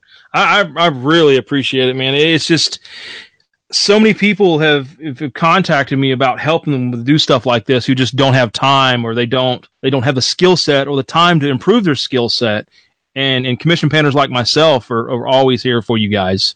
It's just awesome to be able to, because I'm like really bad Wargamer ADD. So that is what got me into commission painting. Like, I was like, you know what? I'm tired of losing my ass on buying armies and selling them. So to make extra money to help take myself to these events and, help sides of the country, man, it's awesome, dude. I really, it's kind of like it's a very mutual relationship I have with a lot of my clients. So I'm just as thankful for you guys as well as the podcasters, because you guys, you guys do a lot for the community as well, man. Yeah, I mean, cheers, man, and absolutely mutual. But there's a lot of guys that can get on a microphone and talk, Dave. There's not a lot of guys that can fucking crank out a Warlord Titan in like 48 hours, dude. So you are a dime a dozen, my friend. Challenge, like, it was getting down to the wire, and I was like, you know what? I'm going to see if I can do 2 of these motherfuckers in 7 days. God, that was awesome. That was so impressive. I would have had both of them done in 5 days if not having to wait for magnets. Like, I was the one that was based, I actually had done in 5 days. Wow. Pretty intense. That's what Blue Tack's for, man. No, that was amazing to watch, man. And I know, like, I'm not alone saying this. Like, that was fucking amazing to watch, dude. Definitely. It was fun. It was a challenge, personal challenge, and it was a blast. I really enjoyed doing it. Luckily, thankfully, I have a super amazing girlfriend who is so incredibly supportive of this hobby because she knows that I'm so passionate about it. Like, I've been doing it since 2012. Amen to that. Without her, I wouldn't be able to do any of this. So that's where it all started for me, is having a super supportive, woman in my corner that allows me to do this and spend a lot of time on this and really to knock out those warlords. Because Jesus, it was go to work, come home, kiss the kids, eat dinner, go paint, and it was repetitive for. And I also squeezed in a couple other things as well. I mean, I was still painting some stuff for my Imperial Fist. So I didn't take any pictures of everything I painted that week, but it was actually more than just the 2 warlords. I actually knocked out a bunch of stuff that week. Damn. Intense. It was. You're a fucking champ. The whole fully painted for closers type deal thing that all the Eye of Horse guys, and that's another thing that I really love about 30K. Like, nobody wants to play with unpainted shit. Right. You don't want to be that guy. It's insanely motivated to try out that stupid termite. I got it from Forge World, went up to my room at Adepticon, and painted that son of a bitch in like 2 hours. It's like 2.5, 3 hours to play it, and I was not about to put it on the table with bare resin or even primer. Well, it looked fantastic. I couldn't believe it when I was watching Facebook. Like, this guy's actually painting the freaking termite at Adepticon, and he's freaking playing it at the same time. Yeah.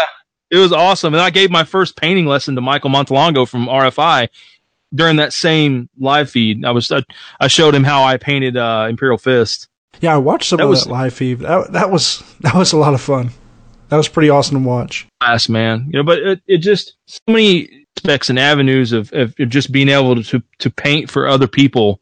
It just gives me a lot of joy. Like, I really enjoy painting this stuff. And my painting style is it's kind of molded itself into the grim dark whenever I first picked up an airbrush. And I picked up an airbrush in like 2012, 2013, and it's just been grim dark ever since, man. I love painting Heresy stuff. Commission Studio, I'll do some 40K stuff, but my passion lies with Horus Heresy. Like 150%. Well, Dave, what I love about working with you, man, and what I love about your style is that, you're so transparent, right? Like, you're like, hey, man, I'm gonna paint up a warlord. Here's how I do that, right? And you're super transparent about it. Like, there's nothing like secret, sauce about it. But at the same time, you get really excited about that, sort of input. And when I was like, well, I really want a Solar Auxilia army that has the options to change out this and this and this, you were like, dude, got it. Magnets on everything. And that was fucking amazing.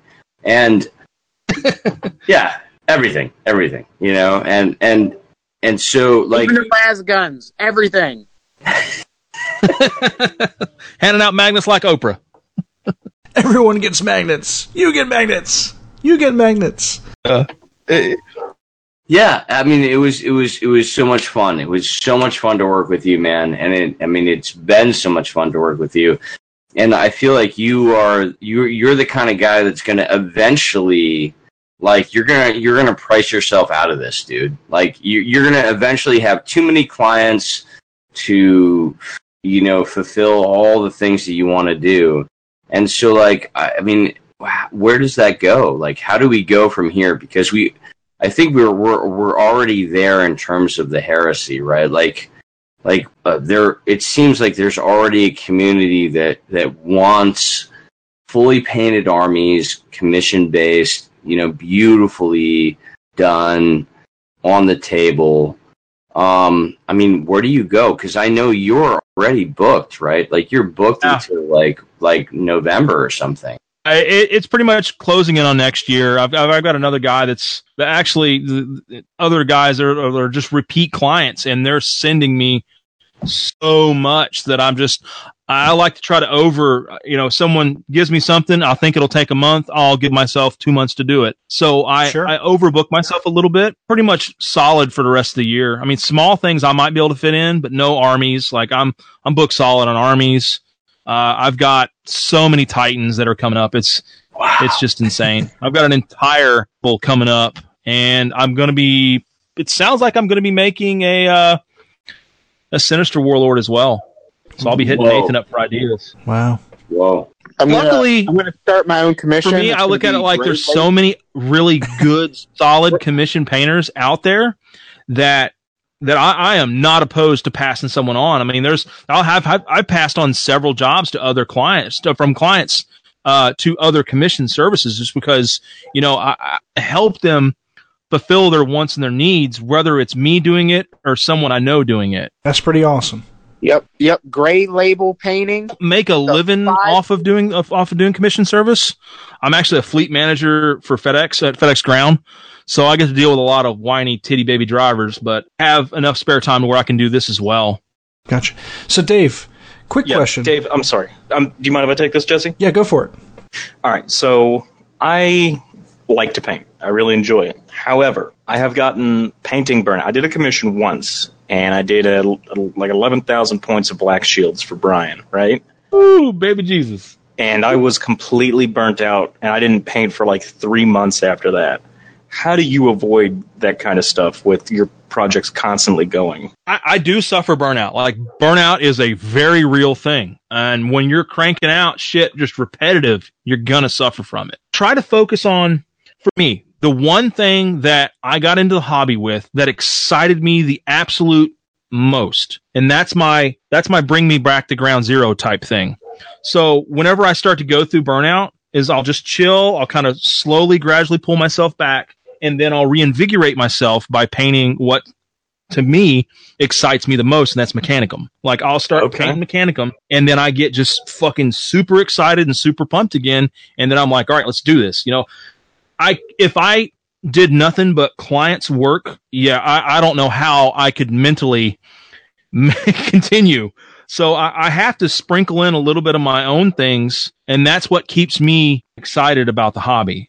Right. That was exactly going to lead into my next question is, do you take breaks between clients? I know you said you overbook yourself, right?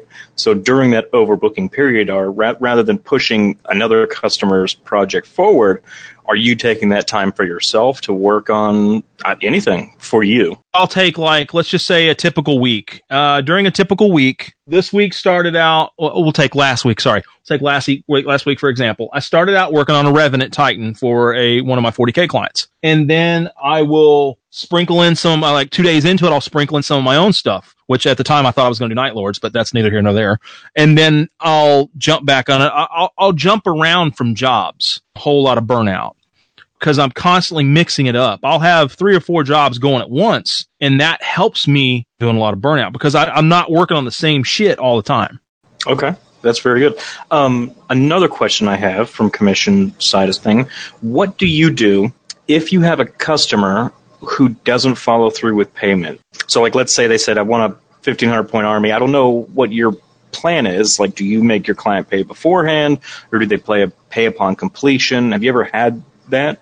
I know some commissioners will do a once it's done you pay sort of thing, and if they have clients who don't pay, will they end up just selling that army on eBay or something like that? Is that something you do, or how does your system work? I'm knocking on all kinds of wood around me. I'll knock on the floor. I have not ran into that issue.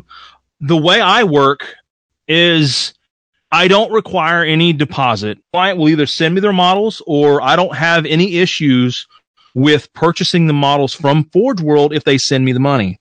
And what that does is if there's any issues with resin or any issues with miscasting or a wrong item sent, then I can go directly to Forge World to work out this problem, and then just totally let my client not even have to worry about it. That's cool. I'm not sure how most commission services do it. I just found what worked for me. I looked at my commission service like, how would I want to commission something? How would I want my experience to be if I'm commissioning something? Be as worry-free, trouble-free as possible. So I'll do that, provided that the client doesn't mind sending me the money for the models. I'll order the models. I provide proof of the receipts whenever I buy stuff. Like, hey, I'm 100% transparent on anything that has to do with that. And I don't require any deposit. I don't ask for any money up front for the paint work. I might ask for magnets or stuff like that. I might ask for money, or as any real cost, I may ask for that up front. But I like to get paid on the backside. I like for my clients to be able to see a completed job, several pictures of it, and then if they're happy with it, that's when we go through payment. And like I said, I've never had any issues has come up, and I don't know how the hell I deal with that. But it looks like I'd have myself a new army. Apparently, put it on the shelf. If it's something, if it's a financial thing that happened that they had no way of foreseeing, I would work with them. I'm not a complete dick. So that's very interesting.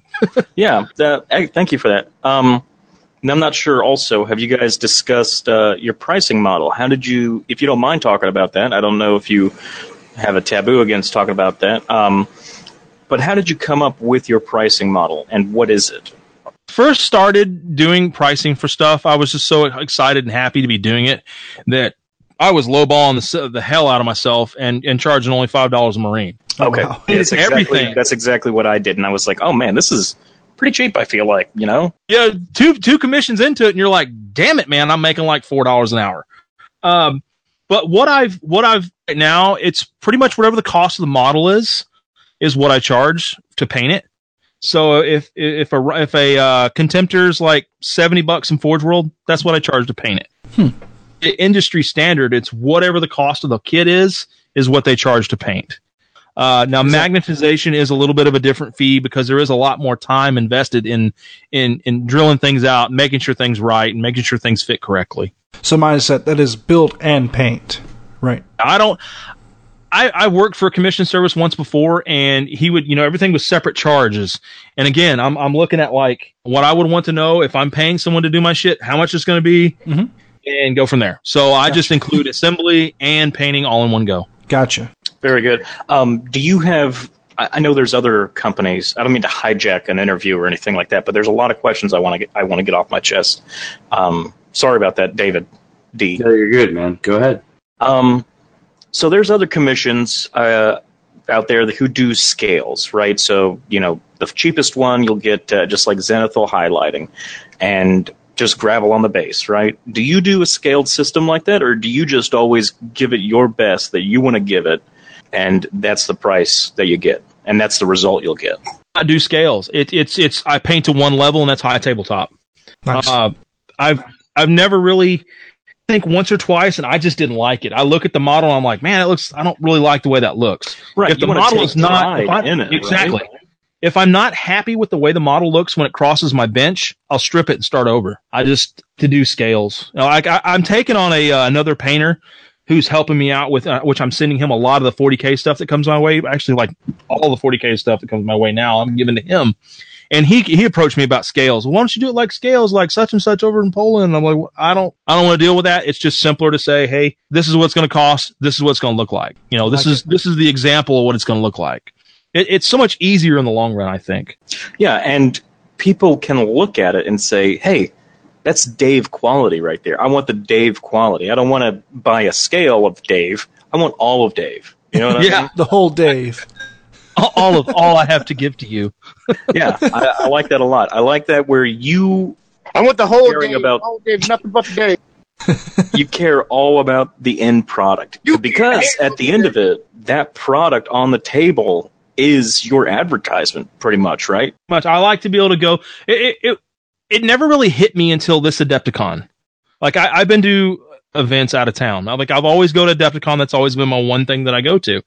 Well, now I'm going to try to go to more things. But it hit me this past Adepticon as I'm walking around. I'm like, wow, I painted that. There was a lot of things that I painted at Adepticon. It just blew my mind. Yeah, that's awesome. Well, we had a taste of that at the muster, where David looked over at a guy who had custodes that looked just like his, and he said, hey, where'd you get those custodes from? Come to find out, man, all Dave. Well, that's really good. Thank you. I appreciate you answering my questions. Those were some things I had written down that I wanted to address, so I appreciate you taking the time for me. There you go. What else did, David, you want to talk about? Oh, by the way, Dave, I never got to, in person, verbally, thank you for the Coronis Grav Carrier. That was an amazing deal. And that kit is not easy to put together at all. No worries, man. I'm glad that it went to a good home. And thank you, Dave, for the sisters acquisitors, the floating black dune crawlers. Thank you for the sisters. Yeah, you get you get to see what I do with a lot of my commission money. The money I make off commission, I just throw it right back at my hobby. There you go. Yeah, I buy armies, and then I get ADD again, and then I just turn around and sell them, and I lose money on them. But if it's going back into the hobby, and people are, if I'm helping the hobby in any type of way at all, then that's fine with me. I don't see it as a loss. Yeah. Well, again, I appreciate it. I actually bought some Solar Auxilia models from Dave before I even knew who Black Label Painting was. I just thought it was some random guy on Facebook, and I bought models from. I was like, oh, sweet. And then someone's like, yeah, Dave Sampson, Black Label, I've got Army. I was like, wait, that name rings a bell. And then I went back through my Facebook message history. I was like, hey, I had an encounter with this guy. Shit, what a small world. And then now I'm like, dude, I think it's a rite of passage that everybody has to have something Dave Sampson's. Like, yeah. In RVA, you've got to have it if you want to be in the club. Terrible, because I can't. It's like all the guys, my local guys, they're like, dude, you can't keep nothing, can you? I'm like, no, I can't. And it's terrible, and stop talking to me about it. I can't. Like, once I paint an army, I either have to, I pretty much just sell it. It's just my personal, whenever I look at this, because I always feel like I can do better. Like the natural progression of painting, whenever you start with something and then the end product of the rest of the army, you're like, shit, well, this 3/4 over here looks a little different. And I know where all the imperfections that are with my paint work. Maybe that's what I got to do. I've got like 7,000 points worth of Dark Angels, and I started with a fairly low skill in painting. And I realize, and I see it, I've worked my way up as far as skill goes. And maybe that's what I need to do. I just need to get rid of my older stuff and just bring in new stuff and just keep that staircase, just keep going of skill. A staircase of financial burden and skill, yes. That's right. Don't do it. It's a sickness. Oh, boy. But it's just a natural progression that bugs me. That's why I can't really keep a hold of anything. I'm so ADD with my armies. And obsessive with certain things, I guess you could say. I'm so OCD at the same time, and it's fucking terrible. Well, I think Rob is the same way, and you can see it in these projects. He'll do like a 2,000 point army, play it a couple times, sell it, and then the next one is going to be better than that last one. So rather than like have the skill improve throughout the army and you see it, he's just like every army you see is a drastic improvement from the previous one, which is crazy because I think he's a great painter as it is. But yeah, Rob is our guy, local, who does that. Yeah, well, he understands me how I feel 100% then. Yeah. But I also... Will, I was about to say, Will's... somewhat famous for building, painting beautiful armies, and then just selling them and starting over again. Yeah, I think this is my third time I've done custodes, Dave. I'll do like 2,000 points, and then I'll sell them because the army will, like you said, it'll improve, and I'll be like, man, like I want to have the rest of these dudes not looking like these guys, or I want to try a new gold recipe or something like that, And then I painted my first custodes army. I painted all black. And I played it, I built it, painted it, because, let's face it, I'm not playing this shit unless it's painted. Yeah, absolutely. Totally flogged my buddy, and I felt like shit. And I was like, all right, I'm selling this. It's just, because I built the army, I didn't know how to self-regulate it because I was new with it. I didn't invest the time into actually looking at what I was building. I was just grabbing shit that I thought was cool, like I do with most of my armies. Sure, yeah. So, inadvertently... I made a uber dick army, like general. As long as they self-regulate, they're fine. Don't be scared of them. They're fine. That's right. Like Will said, don't hate the player. Or, yeah, don't hate the game. Hate the player? Yep, that was it. Yep. But yeah, Dave, I really appreciate it, man. You get a lot of good insight. And I know we've had a couple people ask recently in our chat who are thinking about doing a commission piece for a friend or something like that. And they ask me, because I've done that one commission that was really big for Brian, but I'm like, I'm not an expert by any means. So I'm really happy that we were able to get you on here and get, professional advice on that. That's good stuff. I appreciate it. Thank you. Whereas anytime, man, I'm open for anyone going to hit me up out of the blue. I'm totally cool with helping anyone out about anything like that. Yeah, and I also think you're definitely our resident plug. We're constantly trying to get people to go to you. So we're sorry that you are so booked. And if people keep harassing you for work, man. Yeah. Whenever I started listening to y'all, and I heard y'all talking about me, I was like, this is fucking awesome, because I like that whole first. I listened to a lot of that guy Dave's an asshole though, so let's not. And we were like, oh shit, he might be listening to this. We got to change it. That's perfect. That's what I strive for. Some asshole from Tennessee. But yeah, it's still, any of the podcasters say my name, it just trips me out. I'm still crazy new to me, even though I've been doing this for a good little while. How long, if you don't mind me asking, or does a commission the commission side? I think I've been doing that. I think it was 2014 is when I started doing commission. But the hobby side, I've been enthralled with this gaming since 1993. Like I'm like everyone else. Like, it's crazy to me, but most of the Heresy guys are old fantasy players, and that's I started out playing fantasy. I guess I'm the weird one. I only started back in 2014, so. Yeah, man, I walked into a Games Workshop store and saw 7th edition had just been released, and I was like, oh, what's this? And they're like, this is a perfect time to get in the game. And I was like, all right, let me buy Tau. Baby? Yeah, man. Damn it, I thought I was young with the 6th edition, baby. Oh. I had no idea. Huh. Yeah, I'm the puppy of the group, for sure. I didn't really start playing 40K. I dabbled with it back in the late 90s, but I didn't really start playing 40K until 5th edition. Yeah. And I was, me and my buddy, because I had this one buddy that we played fantasy, just that one cat. We clicked.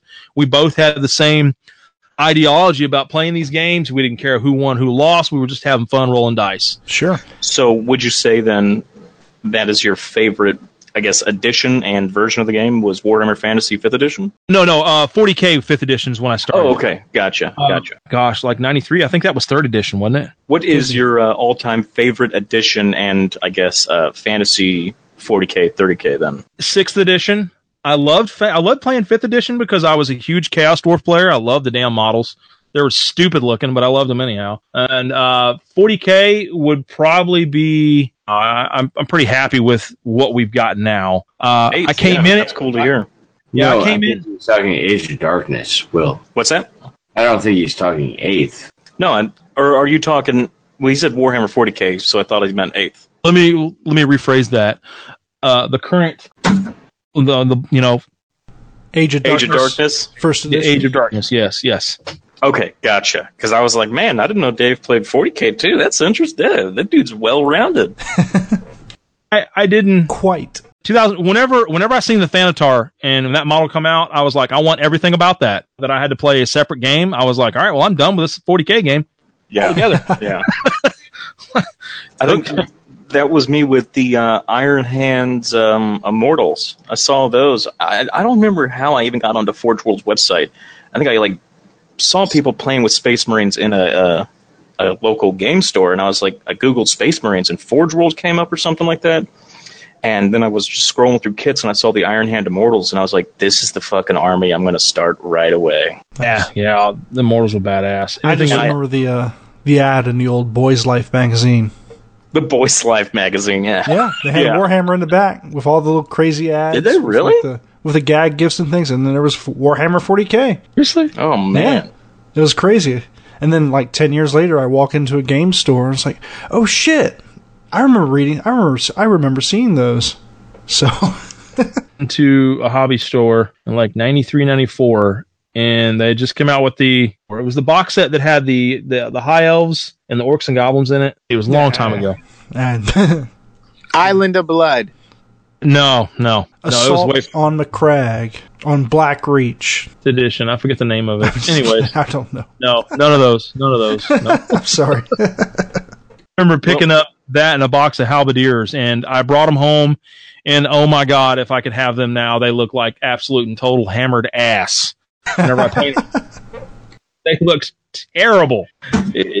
I brush painted for years, and when I picked up the airbrush, it was night and day. It was like I went from years of owning all these fantasy armies and never having a painted army to I'm cranking out painted armies once a month whenever I picked up the airbrush. Yeah.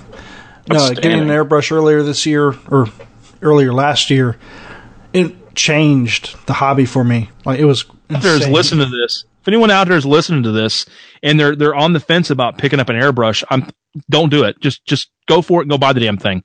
Don't think about it. Don't any of that. Just grab it and go. Don't be scared. Don't be scared. Just jump into it, because after a little bit of time, try it out on a model or two. Once you get the hang of it, you'll be like, I can't believe I ever painted without one. If I only could have grabbed a hold of an airbrush back in the mid 90s, right? Like everyone else, I was scared of them. I was like, you got to change this. You're such a pain in the ass. And now I'm sitting here and I've got 6 airbrushes all lined up, ready to go. And I'm like, I couldn't ever not paint. For sure. Well, I think a lot of it is ignorance. I don't want to call a buddy out, but Steven, he was under the impression that even the fine detail that we were doing, we were doing with an airbrush. And it was like, no, you use the airbrush and you can still use your other brushes too. Like, he was like, how do you guys get the shoulder trim done? He's like, how do you guys do the shoulder trim with airbrush? I'm like, whoa, wait, that'd be amazing if you could do like shoulder trim with an airbrush. Like, I'm sure I know some of those like 0.01 millimeter airbrushes get really fine lines, but I still don't think you'd be able to do entire models with just airbrush like that. You're gonna have to do a brush eventually. Yeah. A cheat where you can do almost all of a model. It's called silly putty. Yeah. Well, guys, 20. It's we are running 2 hours, and this is our longest episode yet. Yeah. It has been a fantastic time.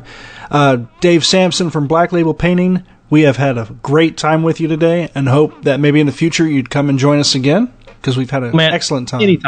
Anytime. I appreciate y'all, man. Anytime. Fantastic. Awesome. Does anybody got some plugs they want to plug in before we close this episode? Well, again, Lancaster Painting, if you want to see my work there, I'm doing custodes now, so if you're looking for that, you can see them there. Fantastic. How about Dave Dennett, Dave D? Hey, man, you guys, you're following along, doing the right thing. Later. Awesome. Hey, Robbie, got any plugs? Yeah, I'd like to plug Grade Label Painting. It's a 5% decrease in Dave's prices with a 75% decrease in quality. Hit me up. It's a 2-year turnaround, and I look forward to your correspondence. Awesome. Dave from Black Label Painting, is there anything you want to plug? Yeah, man. Check out my page on Facebook. Just give it a like. If you want to talk to me about a commission, you can. If not, no worries. Just toss me a like. I'll be happy with that. And that is Black Label Painting. Is that the full page name? Full Painting at Facebook or whatever it is. The slashes and all that. Yeah. Very cool, man. Thank you. I also shameless plug. I also have a Patreon. There you go. That's what we want. That's the kind of plugs we want. We want to hear your Patreon. Do you have like a Twitter or an Instagram or anything like that people can follow you on? I have Instagram as well, and that's Black Label Painting. You can just search that and find me on there. And my Patreon is also Black Label Painting at Patreon. I do a lot of I record at least 4 videos. I try to do at least 4 videos a month where I just give you guys the inside. I do certain things, and I'll walk through processes and all that. It's still kind of new to me. I'm still trying to figure it out, but it's definitely a lot of fun. Well, that's do you have any custode tutorials on there by chance? If I do have a gold one on there. Gold? Yeah, that's it. I mean, that's all I need. Yeah. Well, you might have a new patron then. Maybe we'll see. All right. Awesome. Yep. I'd like to thank Peeps and Kraken Rum. Thank you, guys. This has been a fantastic episode. I've really enjoyed myself. From everybody here at the Remembrances Retreat, everyone have a good time. Have a good night. Yep. Thank you. Bye. Guys.